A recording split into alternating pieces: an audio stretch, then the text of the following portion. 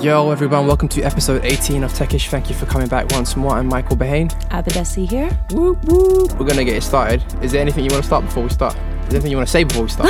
Yeah, I want to say, hey Michael, how are you? Yeah, I'm good. What's cracking with you? Yeah, I'm good. Listeners, what's up? What's going on? They can't speak back. I still want to know. Let me know. Drop into my DMs. Yeah, Let me know how you're doing. No one ever emails us on TechishPod. I miss people. Yeah, email us, please. We want to hear from you guys. I'm lonely. Okay, cool. So let's start with the first story. Let's start with the first story. Actually, my favorite story of the week is Oh my gosh. You know what, actually, when I saw the tweet about it, I was really laughing and found it funny, but when I delved into it, it was really serious. So basically, WhatsApp now is banning people from sending more than 20 forwarded messages. So if you've got a message that you want to forward to thing, right? So the tweet that I saw was kind of like, oh my god, all the aunties now are going to be mad Pass on upset. this prayer. Yeah, right? So they're going to be like, all the aunties are going to Don't be like... eat tomatoes. right, exactly. They're possessed by the devil. So I was like, I wonder why they've done that. I looked into it. Turns out in India, apparently, there's been a whole bunch of mass murders. Oh my gosh, I remember hearing about that. Yeah, there's been a whole bunch of mob mass justice. Murders. Right, yeah, where people are sending fake news and saying, you know what, this person has killed this amount of people, and they're chopping up limbs, go get them, and then people are actually dying, and it turns out the whole story, literally 90% of the time, is BS, right? Wow. So Facebook is like, whoa, what do we do? So they decided as a catch-all, Yeah. basically, so in India apparently, you can now only forward 5 messages, so they've even made it even more stringent in India, whereas the rest of us is 20. I mean, that's probably for the best. Yeah. I mean, to be honest, I think it's a good thing, because in what world are you going to need to forward one message to all your contacts and it's not spam? What does that say about humanity, that you can receive a WhatsApp message accusing someone of some heinous crime and then just run out onto the streets and kill them or try and set them on fire? Because I remember this conversation about mob justice and the role that WhatsApp plays in perpetuating these false narratives and ultimately killing people, which is friggin' crazy. But it's that horrible thing again that highlights the relationship between technology and the worst aspects of humanity. Because we are just a violent species, aren't we? Throughout our existence, we've always been quite violent. And the fact that we can use WhatsApp as an excuse to not verify facts before we act on them is kind of sad. It is sad. I think it's a wise move from Facebook. I think it's something where it's the one thing I've seen them do where I'm like, okay, that's a bit of maturity from the company, because I feel like they've always been about growth at any cost and how can they grow their network as far and as wide as possible. Yes. And now this is them saying, okay, we've seen the real world consequences of what happens where you just have frictionless messaging. Yes. Let's scale it back a bit. Maybe potentially also a little too late, because especially if you've been killed. People have died. So what role are WhatsApp playing in giving some justice to people that were wrongly accused and convicted? I'm gonna actually hold the verdict on this one, I think. Yeah, okay, fair enough. Favorite Will Smith song? Getting jiggy with it. It must be Getting Jiggy with It. Not Summertime? Actually, to be fair, Summertime is good, but hood also classic. I'm going to Miami. And then there's like Spanish bit, party all night when the heat That's is hard. on all night. Yeah. What about the Y2K song, man? It's here and I like it. That's a big tune. Yeah, I love that one. Actually, do you know what? Men in Black soundtrack. Hard, yeah. Let's go. I was chatting to a real old school person, and they were like, they make a delineation between the Fresh Prince, which is his rap with Jazzy Jeff, with Jazzy back in the Jeff. day, Banging this is beats. before the show. This is when he was in the early. He actually won a Grammy. 80s. And then the Will Smith where he was doing the movies, and it was kind of. Hey, but man, the thing Big is, that's Willie our style. generation. That's our generation. I had that yeah, CD. 90s babies, right? Yeah, That Big was Willie a style. strong, solid CD, man. And even Wild Wild West was a banger. That's the one I couldn't Yeah, think of. Wow, West. But the I film was saw that in terrible, the supposedly, cinema. though. The film was terrible, supposedly. You never watched it? I never watched it. How are you here having a conversation about Will Smith? I never saw the Wild Wild. I heard the reviews. 2018. I saw the reviews. I was like, nah, pass. What? Dude, Nah, we were to be fair, I 12 think when that came out. We didn't care about reviews. I think Mumsy was struggling at the time. She was like, yeah, no cinema. I was like, all right, cool. The real truth comes out. So anyway, we're bringing up Will Smith because supposedly he's launching a venture fund. Yeah. And it's also just great to talk about Will Smith. Yeah, who don't love Will Smith? And I think Will Will Smith, he's amazing now, social media. I was going to say, he's let's killing it. just touch on Will Smith, the influencer. Yeah. We had Will Smith, the musician, Will Smith, the actor, Grammy Award winner, Oscar nominated? No, he has been Oscar nominated, but... For Ali, Yeah, and... Pursuit of Happiness. Yeah, that's deserved. Yeah. Yeah, that was deserved. So anyways, we're bringing Will Smith up. He's launching a venture fund, but we're just touching upon him as an influencer beforehand and what he's done now to kind of make himself more relevant. I was watching a podcast that he was on with a company, Rap Radar. It's a Tidal podcast. And he talked about the shift in mentality that he's had to have because he said back in the day, being a movie star, it was all about mystique. Nobody could touch you, right? They just saw you at the red carpet, right? And, you know, you see Tom Cruise at the red carpet, see you next year for my next big smash blockbuster. You don't know nothing about me. Yeah. Whatever. And now he's like, in this era, it's all about accessibility. Oh, yeah. Otherwise, you're forgotten. Of course. Right? You know, look at Cardi B and all these new people. Out of sight, out of mind. Have just literally just blown up off their social media presence, and it's translating into real world, like, music careers, film careers, whatever, right? So I commend him that he realized that the tide had shifted, and it was like, I've got to, this is it, like, because a lot of his recent films haven't done as well. He did Suicide Squad, kind of a flop. Did not watch that. Yeah, it's dead. He did Bright, which is on Netflix. I watched that, actually. I watched that. I mean, look, it was no Men in Black, but anything Will does, I will invest give it a look, in. except for Suicide Squad. Except for? Suicide Squad, which you just said you haven't seen it. Oh, that's true. Yeah. But, so he's launching a VC fund. And there's an ongoing trend of, like, celebrity VC funds now, right? They got a lot of cash to splash. Yeah. They're diversifying their portfolios. You know, they're trying to get some high returns. Stock market's doing all right, not so great. Yeah. Why not? I mean, it must be so easy that you can just, if you've got a big name, you can just be like, guys, give me 100 million of other people's money, and I will, like, probably hire people to make, like, I'm not going to sit there and be going through, like, the paperwork and everything, like. So it's like, if you've got a name, you can just capitalize up that name and raise a fund. Well, that's the thing. Like, your whatever deal flow is super easy just to some extent. Also, like, it's not new, is it? Nas, Ben Horowitz, Mark Zuckerberg, they're famously friends. Yeah.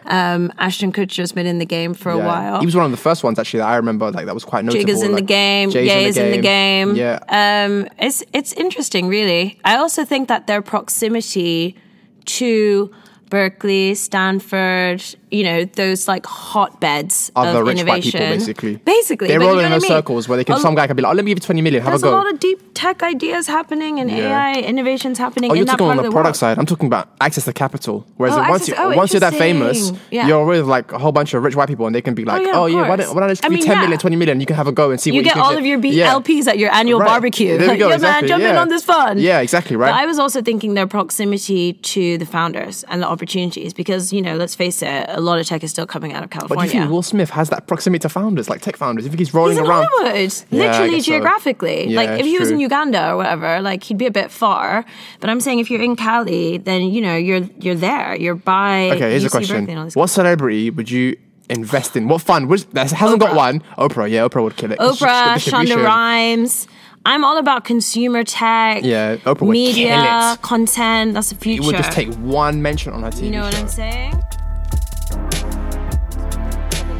Story, like feature change that a lot of us have been asking for and praying for. Here's another potential feature change that I have been looking forward to for a while. So Lyft, which is a ride sharing app similar to Uber, we don't have Lyft out here in London, but anyways, you get the picture. They're proposing a Zen mode.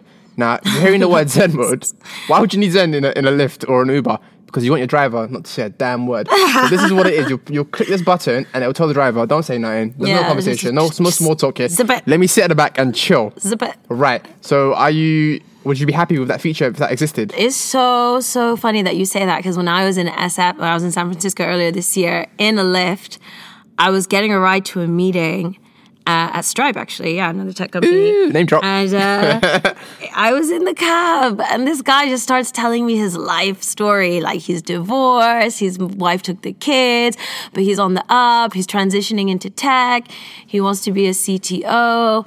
And I was just like, oh, okay. And now he starts getting into networking stuff where he was just like, yeah, so, you know, I'm like learning like Angular and like this and that. And like I've built a few apps and, you know, like it's been great really doing this job because I've been able to network with so many people. And I was like, oh, okay, yeah, great. He's like, so here's my card. What did you say your last name was? I'll add you on like LinkedIn. And I was like, oh, this guy's pitching to me. You think so? And I was like, what do you mean? Do I think so? The guy gave me his card. I was like, yo, let's connect. If you know of any opportunities, let me know. So I was just like, wow, like on the one hand, I was like, I admire the hustle. That's like super smart. Ultimately, I mean, look, you're in SF, you're in the Valley. You've got the opportunities, why not do it? But I totally see why this needs to be done because like here in the UK, for example, there are quiet carriages on trains. Are there? On the underground? Dude, where you been at? Not on the underground, on the overground trains. You have never had a commuter job. You are so blessed. In a city London, baby. I don't know nothing about this overground thing. When I used to have to commute to Amazon's outer offices, it was literally like Mordor out there, man. And I was like, you could get a quiet carriage, which meant no mobile phones, no conversations, and it was like gold dust to get a seat in that quiet carriage. Because you know what? Sometimes do you pay extra for it? You just want to zen out. No, man, you didn't pay extra at all. Would you have paid extra for it? Yes. Oh, there we go. Easily. So that's a real need for this feature. One other thing that I think is kind of sad for the drivers, potentially humanity in general, it's quite dehumanizing, isn't it? 100%. I was going to bring that up. You're participating in the gig economy. One of the few benefits you gain, other than literally your minimum wage, is the opportunity to connect with people. You know, people get into that role because they like talking. They like talking to people. And suddenly, you know, imagine you have a day where every single ride is Zen mode. I guess at the same time, though, once autonomous vehicles come in... That's what I'm saying. So the articles that I read around this were basically saying it does reflect that we are hungry for autonomous vehicles.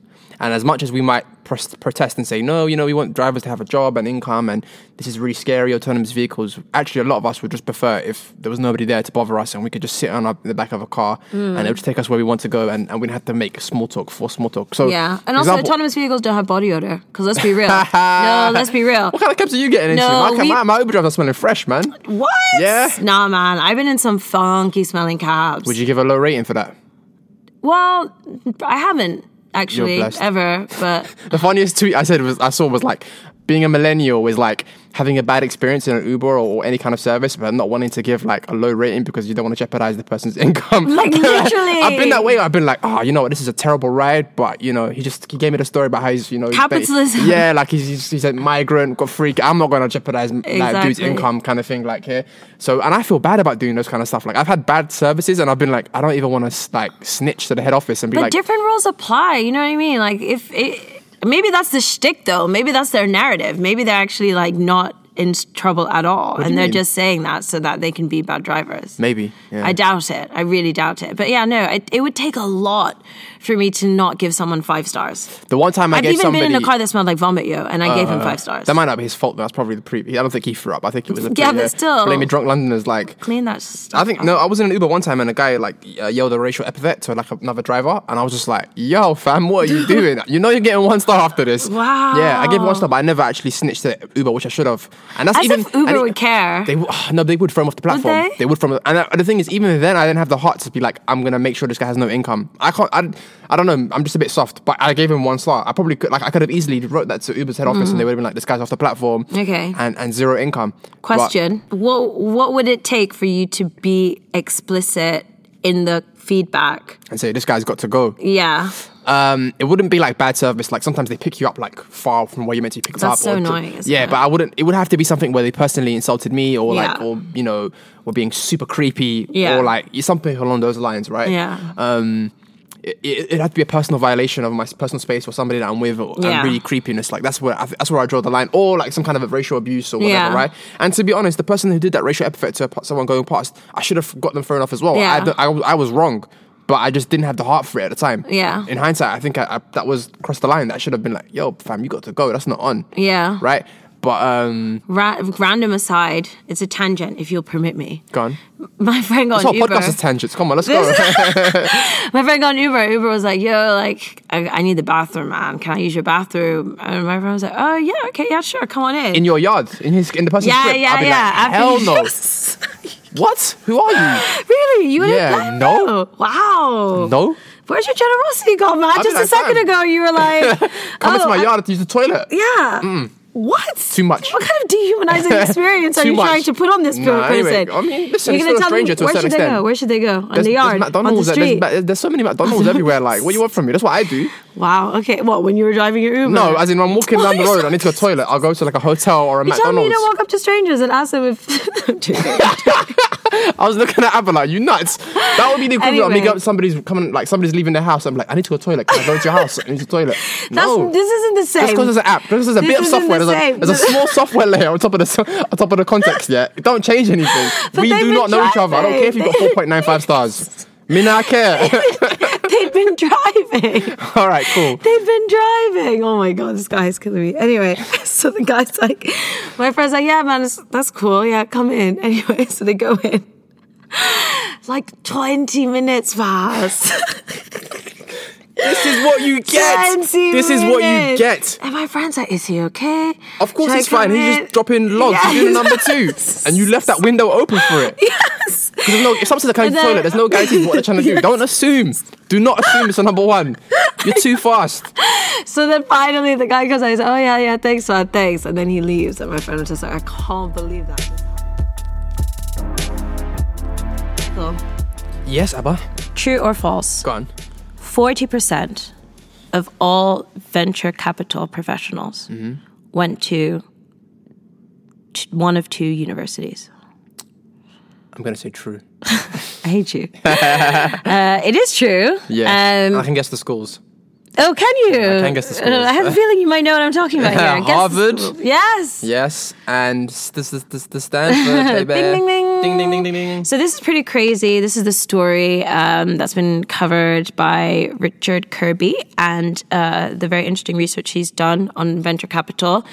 His discovery that 40% of venture capital professionals did their undergraduate or graduate degree at either Stanford or Harvard is his way of demonstrating the meritocracy that plagues not just VC, but tech in general, and the lack of meritocracy within that, and the fact that it is still very much a case of people wanting to work with people that they feel familiar with, and people feel familiar with people of the same institution and the same race and the same background. And you know what?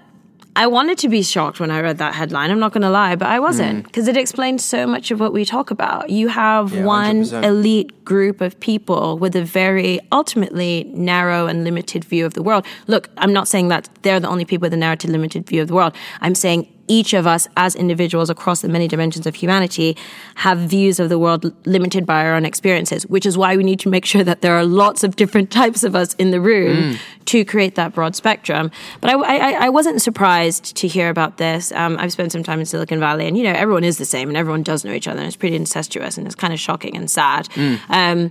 But I guess just to be reminded of it in that stark a way with the numbers, it was just like, frustrating. And to be honest, I bet if we looked at, let's say, London's startup system, or even Silicon Valley, New York's, you could probably do a similar modeling with the schools that founders come from. Because what I have found is that when it comes to pattern matching, which VCs are so obsessed with, educational institution plays a huge role in that. So just like VCs like to recruit from their alma maters, like, okay, I'm going to hire a Harvard guy or Stanford guy or whatever, you'll also find VCs saying, oh, you know, we like to get founders out of Oxbridge, Imperial, UCL, etc. How does this make you feel, Michael, about the future? What can you be optimistic about when you see stuff like this? Not much, to be honest. I don't think there is a lot to be optimistic about. I think I'd reiterate what you said. I think there is a lot of false signals of value that people use to determine who should get money to be investors, and your academic institution is one of them.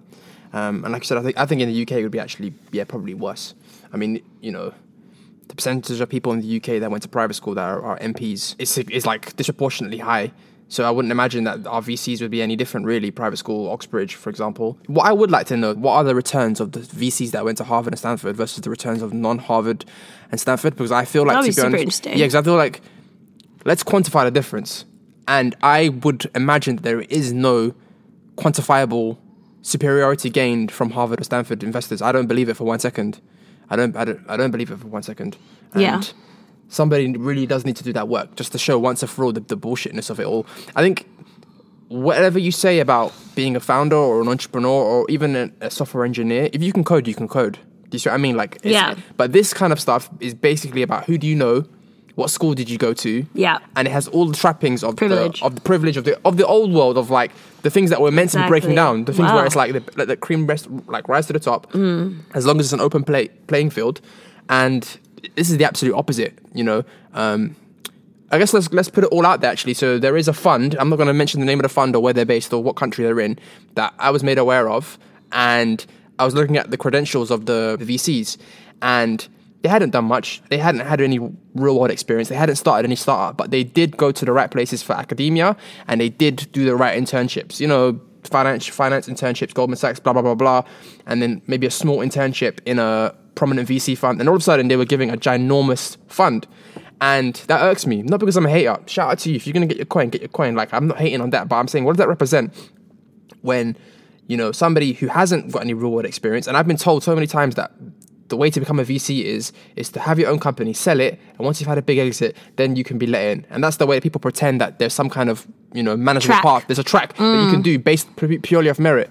But when I'm seeing private school, JP Morgan, you know, internship at a VC firm, all of a sudden give me $300 million to invest, I'm thinking to myself, yo, this is like, I don't see how this is even like, where's the fairness in that? I don't see, like, it's such bullshit. How do we replicate that? How do you replicate that? How does anybody replicate that, right? You know, without being given the right setup.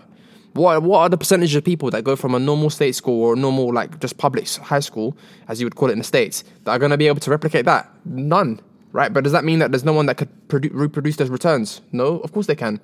Anyways, if there is a thing out there that tracks VC returns, I would love to see it. Yeah. And then maybe I'll do it myself. Fuck it. I was going to say, if you're out there trying to think of what to do for your thesis, this would be really interesting. And the whole data set. I'm sure it's there. Yeah, it is. So the whole data set that Richard put together is available on a Google Sheet for people to look at. He's listed all of the... Do you think you'd be able to get the VC returns? That's the thing, that's the hard part. That's not going to be open and accessible unless you're an investor in that fund, right? You're an LP. Are they going to tell you what the returns are?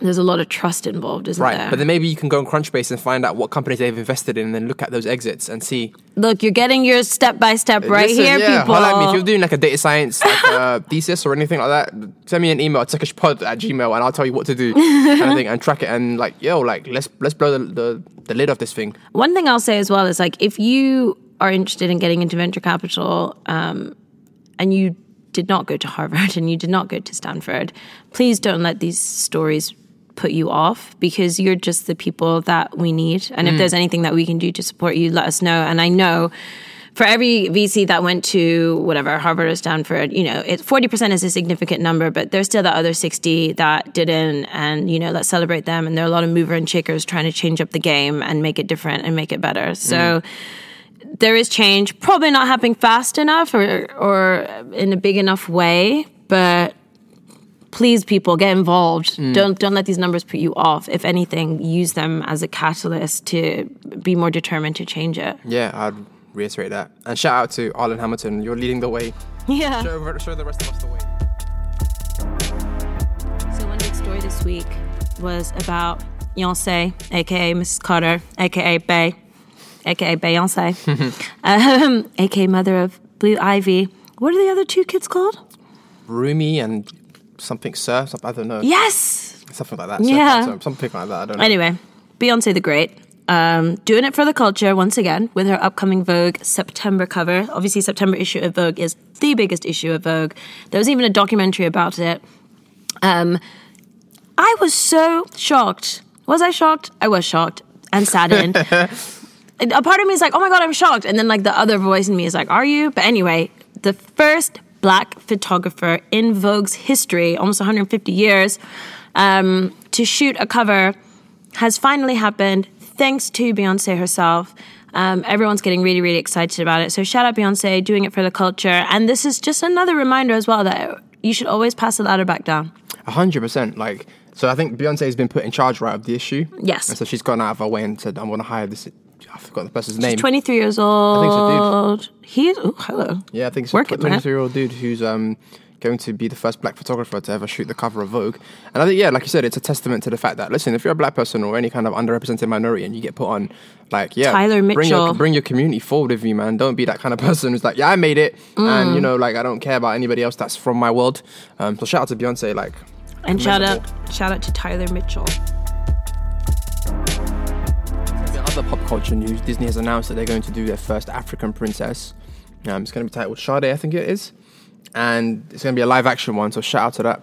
I think the Black Panther effect is well and truly live and kicking. Like, I think Disney saw like the box office of Black Panther and was like, okay, Africa, we're in, let's go, guys. Africa, you got any other Africa stories in there? Yeah, basically, right? But that's how it works, though.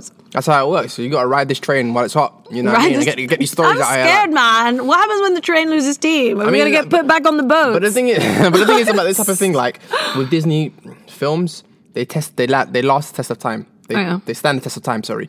And Little kids. I mean, I'm still watching Fantasia? the old school. Okay, yeah, all right, cool. But I'm still watching Lion King and Jungle Book. A lot of stuff is like 30, 40, 50 years old, like with Jungle Book, for example, right? So if little kids are growing up watching Sade in the future, that's amazing. And also, about time. Come on now. Like Simba, Mufasa, that was like when we were babies, man. We were like, what, 6, 7, 8? Although technically you could say that the Lion King was an African story because it was set in Africa, right? No, but that's what I'm saying. Like Simba and Mufasa, obviously the dad and the son in the Lion King, but that was over 20 years ago. Yeah, a long time. 96, right? Yeah, okay, what? And then there's been Moana, and then there's been Home. There's literally been two, like one a decade. What, they do one black film a decade? One non-white film? Something, The Princess and the Frog. There was an African-American story. But this is the first official African princess from the continent, right? Also, shout out Yoruba name, Sade. Is that Yoruba name? Yeah. I didn't know that. So what? Ade means crown, wealth, glory. Which is why you have Ade in lots of names, including my surname. Yo, just a quick end of house clearing. Just wanted to shout out the fact that we've launched a Patreon. Woo, woo, money. I'm joking. And it should be out by the time this episode drops. And yeah, it has a whole bunch of prizes ranging from shout outs to all the way to the top, which is getting an hour's coaching from me and Abba. If you want to boost your side hustle, your career, your startup, and you want to like talk to us about it, whatever, that's one of the prizes on offer. And yeah, like obviously we appreciate what all of you listeners and all that you've done to support us and writing reviews and whatnot. But if you want to give that extra bit of support and help us make Techish more sustainable and let us invest in more things like video perhaps or whatnot, go support, go check it out. Yeah, so everybody leave your reviews and give us a shout, #techishpod@gmail.com. And yeah, we love you. See you next week. Share it with a friend. Ciao.